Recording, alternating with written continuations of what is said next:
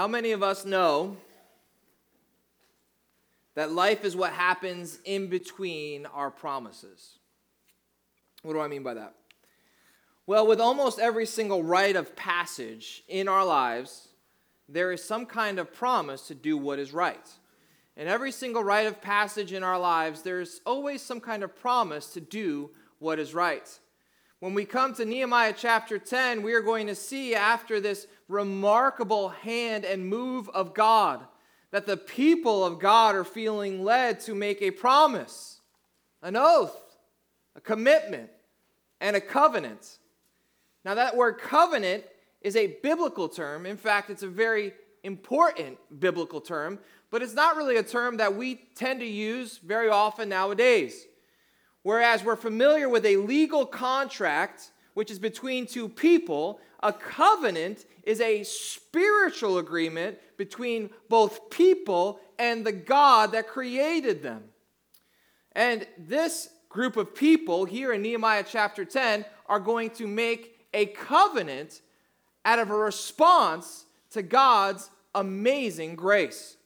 Now, the closest thing that we have to a covenant in our day and age is probably marriage. When we, before God, friends, and family, made a vow. And one of the joys and one of the greatest aspects of my calling as a pastor is to walk through couples as they prepare not just for a wedding ceremony, but for the covenant of marriage for a lifetime. And as you can imagine, these couples, a lot of them young, are very excited about their future, very excited about each other. And what my job, my responsibility is to, yes, fan the flame of that joy that the Lord has brought them together and is going to make them one flesh, but also for them to truly understand the weight of the words they're about to say. Because let's be honest, for those of us who are married or who have been married, we had no idea what we were agreeing to at the time, did we? When young people come forward, especially young people, none of them ever think that they're going to be one of the statistics. None of them on their wedding day think that, okay, I'm going to try this out for like 2 months. It's going to be like a new car. I'm going to take it for a spin. If I don't like it, I'm going to trade it in and maybe for one of the bridesmaids. Who knows? People don't think that way. At least I hope they don't. Even the couples that have the biggest red flags leading up into their wedding day, almost all of them believe that they are going to be the ones that live a life together in unity, loving each other. Tragically, I've seen it even 8 years as a pastor here at this church, where we've married people, and tragically, we've seen those marriages dissolve and then get divorced. No one ever thinks they're going to be the statistic. That's why here in this passage in Nehemiah, you have God's people that heard God's word, and they are going to try and do what their forefathers could not do. They think they're going to be the difference, and what we're going to see even as we study Nehemiah chapter 10 is that it won't take long. In fact, it only takes several weeks.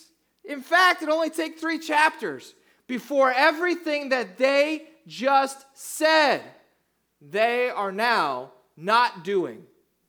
How many of us know that life is lived in between promises, but we also have to deal with the reality of broken promises? We start out with good intentions, maybe the best of intentions, and yet what happens is we fail.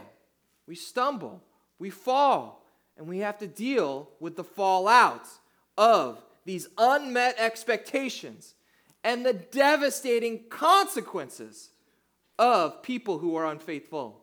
This is the world we live in. Once again, God is going to reveal that we don't have to make God's word relevant. It always has been, it always will be. What we're going to do is we're going to teach it and then see how it leads us to not only an awareness of our lives today, but lead us to the foot of the cross. What we see here in Nehemiah chapter 10 has to be connected to the end of Nehemiah chapter 9. So hopefully everyone's Bible is still open. Let's look at the last verse of the preceding chapter, because this will help us understand what we're about to enter into. Verse 38, Nehemiah chapter 9 says this: "Because of all this, we make a firm covenant in writing. On the sealed document are the names of our princes, our Levites, and our priests." Let's stop right there. Because of all this. What is the this? The this is really remarkable. For 9 chapters now, we have seen the Lord raise up a governor, an architect, and a leader in Nehemiah. And he has done something that no one thought he could do. It was the Lord working through him to rebuild and repair the walls around Jerusalem. Why? Why do we build walls and why do we build buildings? So people can come in, and not just people, but here in Nehemiah, exiles, people who had lost their identity, who had lost their land, who they thought had lost any hope of returning home. They're now home, and something miraculous happens. The people are ready to worship. You understand that the buildings of any kind of worship building, the walls are not just to support the roof. The walls are so that the people might come in and find refuge as they worship. And what we see here is that the people, these exiles, these people that knew the toll and the burden of rebellion, they come home and they cry out and we say, "We want the law. We want the word of God." And they say to Ezra, "Read it to us." And for 6 hours, they listen, and it's taught to them, and it so works inside of them that they want to repent of their sin, return back to God, turn from their sin. They want to confess the ways that they have failed. Not only they have failed, but the generations before them have failed. You see, it's not enough for this generation to just want things from God. They want to be right with God, and now they want to make an external commitment of their internal desire. Is that a bad thing? No. There's a place for contracts. There's a place for oaths. There's a place for covenants today. And yet we deal with the constant, undeniable reality that we are so quick to make promises and we are so easy and lax in breaking those promises. What do I mean by that? Well, we have to sign contracts when we enlist the service of people, organizations, whoever it may be. I mean, even when you get an online service, you're downloading an app on your phone, it asks you to click if you agree to all of its stipulations, right? Which, by the way, none of us read, right? It's a long list of things that we're just too busy and too bored with. In those stipulations, it could say that we are giving half of our savings to this online service. It could say that we are enlisting ourselves in indentured servitude. It could say, I'm even willing to shave off my right eyebrow. But we don't care. We click agree because we have to have Angry Birds 5 now. We know what it's like to agree, but to not really know the implications of what we're agreeing to. These people understand. They're not getting pushed into anything that they don't understand. I heard a story of a billionaire. He was an entrepreneur, he was a philanthropist, and he got a really bad health diagnosis. So he had all of his friends and all of his family over to his massive mansion, and they all gathered around his Olympic-sized pool. And in this story, he filled the pool with dozens of alligators. And he said, anyone who's willing to swim from that side of the pool to the other side of the pool is willing, I will give him either $100 million or the keys to my mansion. All of a sudden, all they heard was a splash.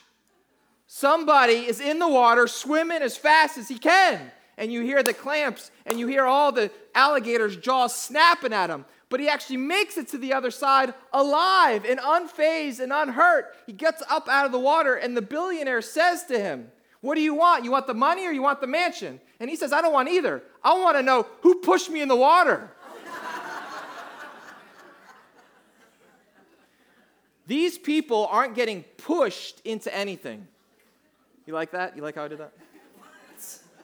These people hear this oath and this promise, and they are willing to do what they think is necessary to do. This person that was pushed into the water is an exception. Often what we do is we say yes without fully knowing its consequences, without fully knowing the sacrifice. I mean, how many of us, even on our wedding day, and I remember it. I remember when I married the best girl in the whole world. I remember that day, and I remember when she walked down the aisle. She looked so beautiful, and I was surrounded by all of my friends and family, loved ones, and she was crying, and then I started crying, and I started thinking, okay, this is it. This is all happening. This is really going down. I'm saying yes to her. And when I say yes to her, I say no to every other girl out there. And my knees started to wobble even as my eyes started to get misty. And I started to cry. Not necessarily because of all the girls that I was going to miss out on, but all the girls that were going to miss out on me. Just kidding. If anyone knew on their wedding day what life was going to throw at them, they wouldn't just be crying. They wouldn't just have their knees wobbled. I mean, talk to some of the families in this church that have been faithful 30, 40, 50, 60 years. Now, on the front end, if they knew, they probably would have ran away. But because of God's grace and his faithfulness, because of his perseverance, they know the blessing, but they know also that it's all God's grace. When we come to this covenant that the people of God are about to make, we're going to see that this is not possible without the grace of God. In fact, these people will stumble and will fall in a very short amount of time. So the covenant and the idea in its conception is proclaimed. Now it leads to names. People not just saying it's a good idea, but people willing to sign on the dotted line. So that's why as we jumped now to chapter 10, let's look at verse 1. Verse 1, on the seals of the covenant are the names of Nehemiah the governor. And then as we just heard, it has the names of princes, Levites, and priests, nobles, those with real names, those with real stories, those who are willing, even though they were influencers, they were willing to put their name on the dotted line and to say, yes, I am willing to make this commitment. Now, it's very, very important here that the first name is Nehemiah. That sometimes the influencers need someone to influence them. I know full well, and this is the glory of the gospel, that God loves to use the weak things of the world to shame the strong. That God uses those who we wouldn't expect to be his greatest ambassadors and champions. At the same time, there's people like Nehemiah who are in places of influence. Not only does that influence the people, but that influences the other influencers. So we see this long list of names, which most of which I cannot pronounce, so we're just going to jump down to verse 28. People that were willing to write their name on the dotted line and say, yes, we will do this. Verse 28, the rest of the people, the priests, the Levites, the gatekeepers, the singers, the temple servants, and all who have separated themselves from the people of the lands to the law of God, their wives, their sons, their daughters, all who have knowledge and understanding, join with their brothers, their nobles, and enter into, what does it say, church? Into a curse and an oath to walk in God's law that was given by Moses, the servant of God, and to observe to do all the commandments of the Lord our God and his rules and his statutes. What do we see here? Let's take a minute, right, real quick. We see that it's not only the leaders, the Levites, the priests, the governor, but it's the people. Everyone is joining together in agreement of this covenant. It's very similar to past covenants, some of which I have no doubt they just heard because they have been studying the Torah. They've been studying God's law. And perhaps it was the meeting of God at the base of Mount Sinai, right before the Lord unveils and reveals his 10 commandments, as we call them, where the people of God said to God, all together with one voice in unison, and I'm sure at the time they probably meant it. It says this in Exodus 19, verses 7 and 8. So Moses came and called the elders of the people, right, the leaders, and set before them all these words that the Lord had commanded them.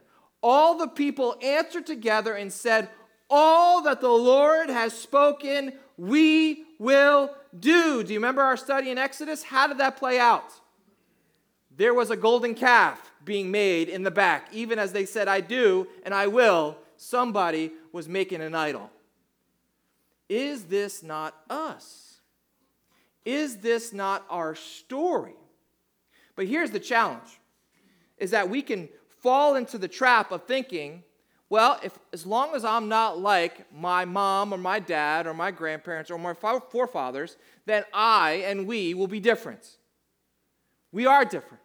I talk to young couples today, and they say, as long as I don't do what mommy and daddy did, I'm good.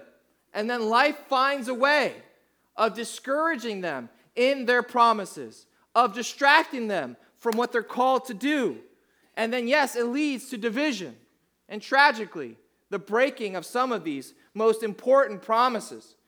What we see here in Nehemiah chapter 10 is that these people are willing to not only say something very dramatic. I mean, think of it.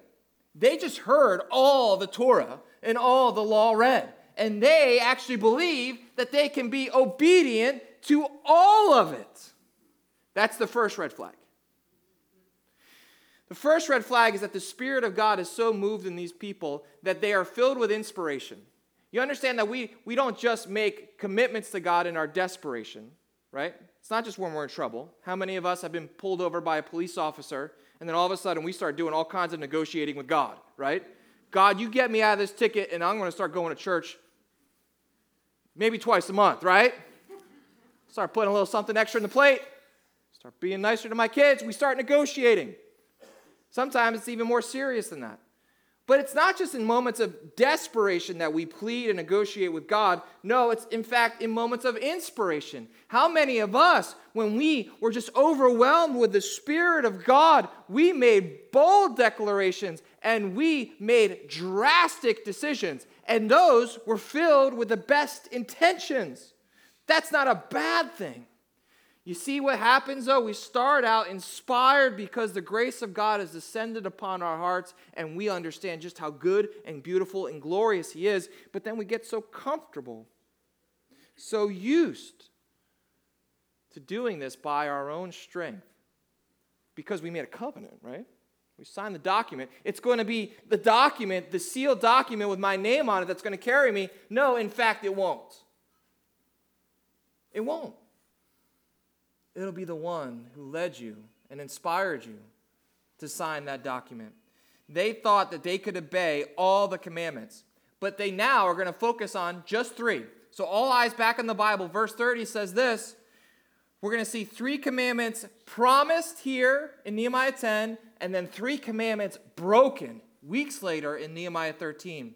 Verse 30, Nehemiah chapter 10 says this. We will not give our daughters to the people of the land or take their daughters for our sons. Number 1, intermarriage. Number 2, verse 31. And if the people of the land bring in goods or grain or on the Sabbath day to sell, we will not buy from them on the Sabbath or on a holy day. We will forego the crops of the 7th year and the exaction of every debt. That's a remarkable statement. We'll talk about it in a second. Verse 32 is the third one. We also take on ourselves the obligation to give yearly a third part of a shekel for the service of the house of our God, for the showbread, the original grain, the regular grain offering, the regular burnt offerings, the Sabbaths, the new moons, the appointed feasts, the holy things, and the sin offerings, to make atonement for Israel and for all the work of the house of our God. Let's pause right there. What they're doing is they're saying yes to all the law, but they are focusing on 3 things. And we do this too. We know that we tend to have chinks in our armor. There's a weak link in the chain somewhere. And we tend to go to battle right there. And oftentimes just in our own strength, in our own flesh. And we say, all right, God, yes, I'm going to try and do good by you and do right by you every single day in every single way. But boom, boom, boom, here's what I'm really going to focus on. So these three things, the first one is intermarriage. This was a huge problem for this generation. They were forbidden to worship the gods of their pagan tribes, their neighboring nations. And what led them to do that more than anything else was marrying into these tribes, into these nations that worshiped these other false gods. The first two commandments: worship the Lord God alone and do not worship any man-made idol. It was marriage that was the vehicle for them to leave their first love. So when it says intermarriage, it's less about ethnicity and more about spirituality. It's less about race and it's more about idolatry. Do not. They're committing themselves. We will not marry with other tribes. The second one is the Sabbath. And not just the Sabbath, not just committing to take a day of rest, but they are committing to do which was never done in the Old Testament. And that's practice a Sabbath for the land and a declaration of canceled debts in Jubilee. What a powerful economic system God had devised in his Torah. And we have no evidence anywhere that it was ever actually fulfilled. Not yet, anyway. So they're willing to say, we're going to do the Sabbath. Not only Sabbath, we're going to take a year off. And then not only the year off, but we're also going to cancel debts. Number 3, from verses 32 through 39, they make 9 commitments. 9 commitments in 7 verses to the house of God. That's a really, really committed group of people to a place of worship. So here it is. Marriage, number 1. Sabbath, number 2. The house of God, number 3. They're very excited. They're very motivated. They're very inspired. Let's turn to Nehemiah chapter 13, shall we? Just, it would seem, weeks, if not a couple months later. This is how the book and the story, at least in Scripture, of Nehemiah ends. Such inspiration, such divine intervention, and yet this covenant that they make doesn't even last a little while. Verse 13, what was the first way that they said they are going to be different? They're going to take, the third way we mentioned was the house of God. So here we see it in verse 11 of Nehemiah chapter 13. So I confronted the officials and said, why is the house of God forsaken? Jumping down to verse 15. In those days I saw in Judah people treading the winepress on the Sabbath. And then jumping to verse 23. In those days also I saw the Jews who had married women of Ashdod, Ammon, and Moab. In all the exact ways they said they were going to be faithful, they were unfaithful in a short amount of time. So, is it wrong to have good intentions and maybe the best of intentions? No. Is it wrong to make promises and oaths and covenants? No. But what do we see in this? We see ourselves, do we not? It's like a mirror. Are we reading this or is this reading us? What's going to break the cycle? It's easy to make promises. It's easy to do occasional good things. But where's the power? Where's the true life-giving power to overcome this cycle of defeat, this cycle of unfaithful failure? It actually comes not in Nehemiah, but it comes in the prophet Ezekiel. Can we take a look at this verse? Gentlemen, let's put this up on the screen. Ezekiel chapter 36 says this, talking about a new covenant that would come. A covenant that is not between the people and God, but a covenant made with God to the people. If you can read this, the Lord is saying of something future, I will take you from the nations and gather you from all the countries and bring you into your own land. I will sprinkle clean water on you, and you shall be clean from all your uncleanlinesses. And from all your idols I will cleanse you. And I will give you, what does it say, church? And I will give you, what does it say, church? A new spirit I will put within you. And I will remove the heart of stone from your flesh and give you a heart of flesh. What did Jesus say of the Pharisees of his age? You're like whitewashed tombs. You look beautiful, holy, religious on the outside, but on the inside, filled with dead man's bones, filled with a dry, hard heart. The Spirit of God changes us from the inside out. So now, that as the other prophets said, the law is written on our hearts. We not only read about it in His Word, but we know it from our inside out. This is what the Spirit of God does. So I don't know if you know this at this church. This is kind of why we don't use the word recommit or rededicate. There's nothing against it, right? People say it all the time.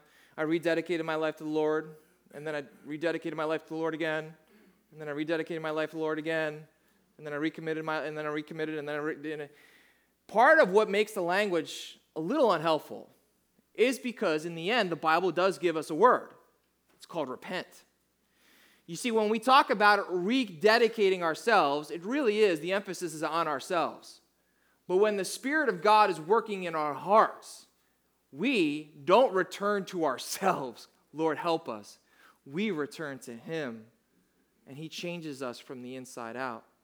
What we see here in the end of Nehemiah is a foreshadow and a promise of one who was to come that would fulfill the covenant that you just heard in Ezekiel. So let's jump down back into Nehemiah, and what we're going to see is that the Lord makes a promise, or the people make a promise, and the Lord's going to fulfill it. Says here, if we're jumping down now to verse 35, we obligate ourselves to bring the first fruits of our ground and the first fruits of every tree year by year to the house of the Lord, and to also bring to the house of God, to the priests who minister in the house of God, the firstborn, what does it say? Of our sons. I'm in verse 36. Of our cattle, as it is written in the law, and the firstborn of our herds and our flocks, and the firstborn of the first of our dough and our contributions, the first of every tree, the wine and the oil, to the priests, to the chambers of the house of our God, and to bring to the Levites the tithes from our ground, for it is the Levites who collect the tithes in all of our towns where we labor. Here's the big idea. When we don't give God our first fruits, what happens? He only gets our leftovers. They are committing themselves to give of their first of everything. Their firstborn they're going to dedicate to the Lord, right? The first of their crops, the first of their work, the first of their worship, all of it. First and foremost, God, you get the best. And what they fail to do, God has done. Think of it this way. Have you ever marveled at why the Bible says God is the Father of Jesus Christ, His only begotten Son, His firstborn Son? Jesus has always existed. He is not only the Son of God, but God the Son, pre-existent from eternity. Why is He called Son? Why is He called firstborn? Why is He called begotten? Part of it is this, is we fail and neglect to give of our first fruits to the Lord. What does He do? He's not only saying that Jesus is preeminent over everything by being His Son, but He's also doing what we never did.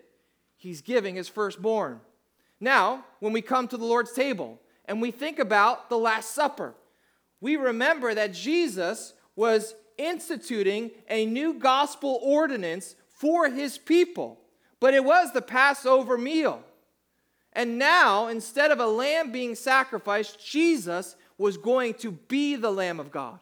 Instead of Him overseeing this beautiful tradition as high priest, the high priest actually becomes the atoning sacrifice. So, what they are promising to do is to bring the best of their grain offerings. What does Jesus do as the bread of life? He says, "This is my body. This bread broken for you." More than that, these people are saying, we're going to give you the first of our fruit, the first of our wine. And Jesus says, this wine, I want you to think of it as my blood spilt for you. All of this wrapped up in the language of something new. A new covenant. Isn't your Bible amazing? In the sense that these people are making a covenant with God. In the end, it would only be the covenant that Jesus Christ would make with his people that will outlast all of our broken promises. Think of it this way. The new covenant is the fulfillment, the completion, and the improvement of the old covenant. The new covenant of Jesus is not just empty words like we tend to do. It's action. Not just sentiment, but sacrifice. Not just empty boast. Jesus offers his body and his blood. God gave us his firstborn in Christ. God gave us the grain offering in Christ. God gave us the wine offering in Christ. God makes us his house in Christ. God grants us forgiveness, Sabbath, and eternal jubilee in Christ Jesus. Jesus was betrayed. Why? For all of our covenantal betrayals. Jesus cancels our debt, grants us true rest, and leads us into an eternal jubilee. Jesus' body was broken so that we could become the body of Christ. Isn't our God good? Here is what is very disconcerting. I envision myself being in Nehemiah's position. Nehemiah 13 ends with, it seems, all of his labors for naught. Yes, he's built a nice building, but in the end, the people aren't doing what they said they were going to do. Nehemiah 13 ends on a somber note. In fact, your whole Old Testament ends on a very somber note. Think of it this way, church.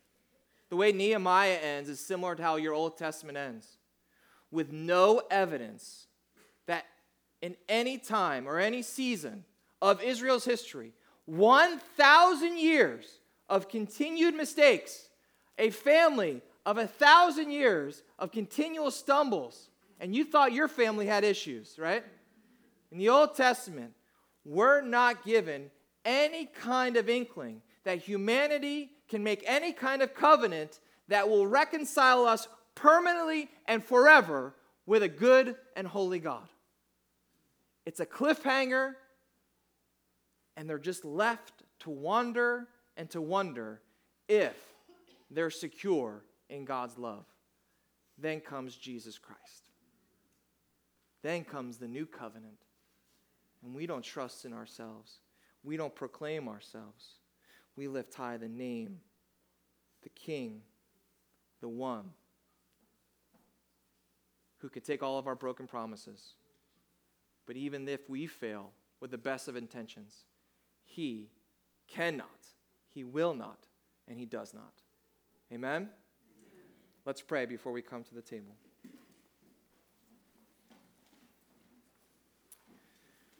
Heavenly Father, before we do something external and religious, before we come to the table, as we often do on the first Sunday of the month, and we respond to your word, and we remember your Son, as we come forward and we turn from our sin, and we remember the cross on which it was atoned for, let us now, God, not just do